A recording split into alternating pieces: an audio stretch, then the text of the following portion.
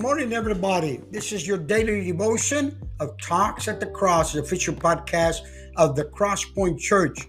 And this morning, we're happy to be able to come at you with a new verse found in Romans 12:2.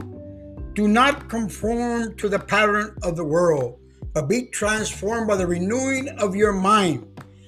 Then you will be able to test and approve what God's will is.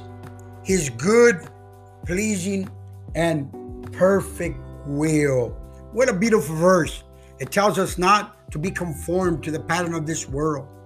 My brother, my sister, let us ask God to help us not to fall into the routine of this world, that we may understand that God will have something better for our lives than what this world offers. Let us pray. Dear God, we thank you for your word. We thank you that your word reminds us that we must not conform ourselves to the pattern of this world.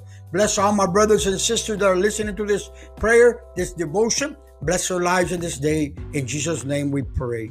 Amen.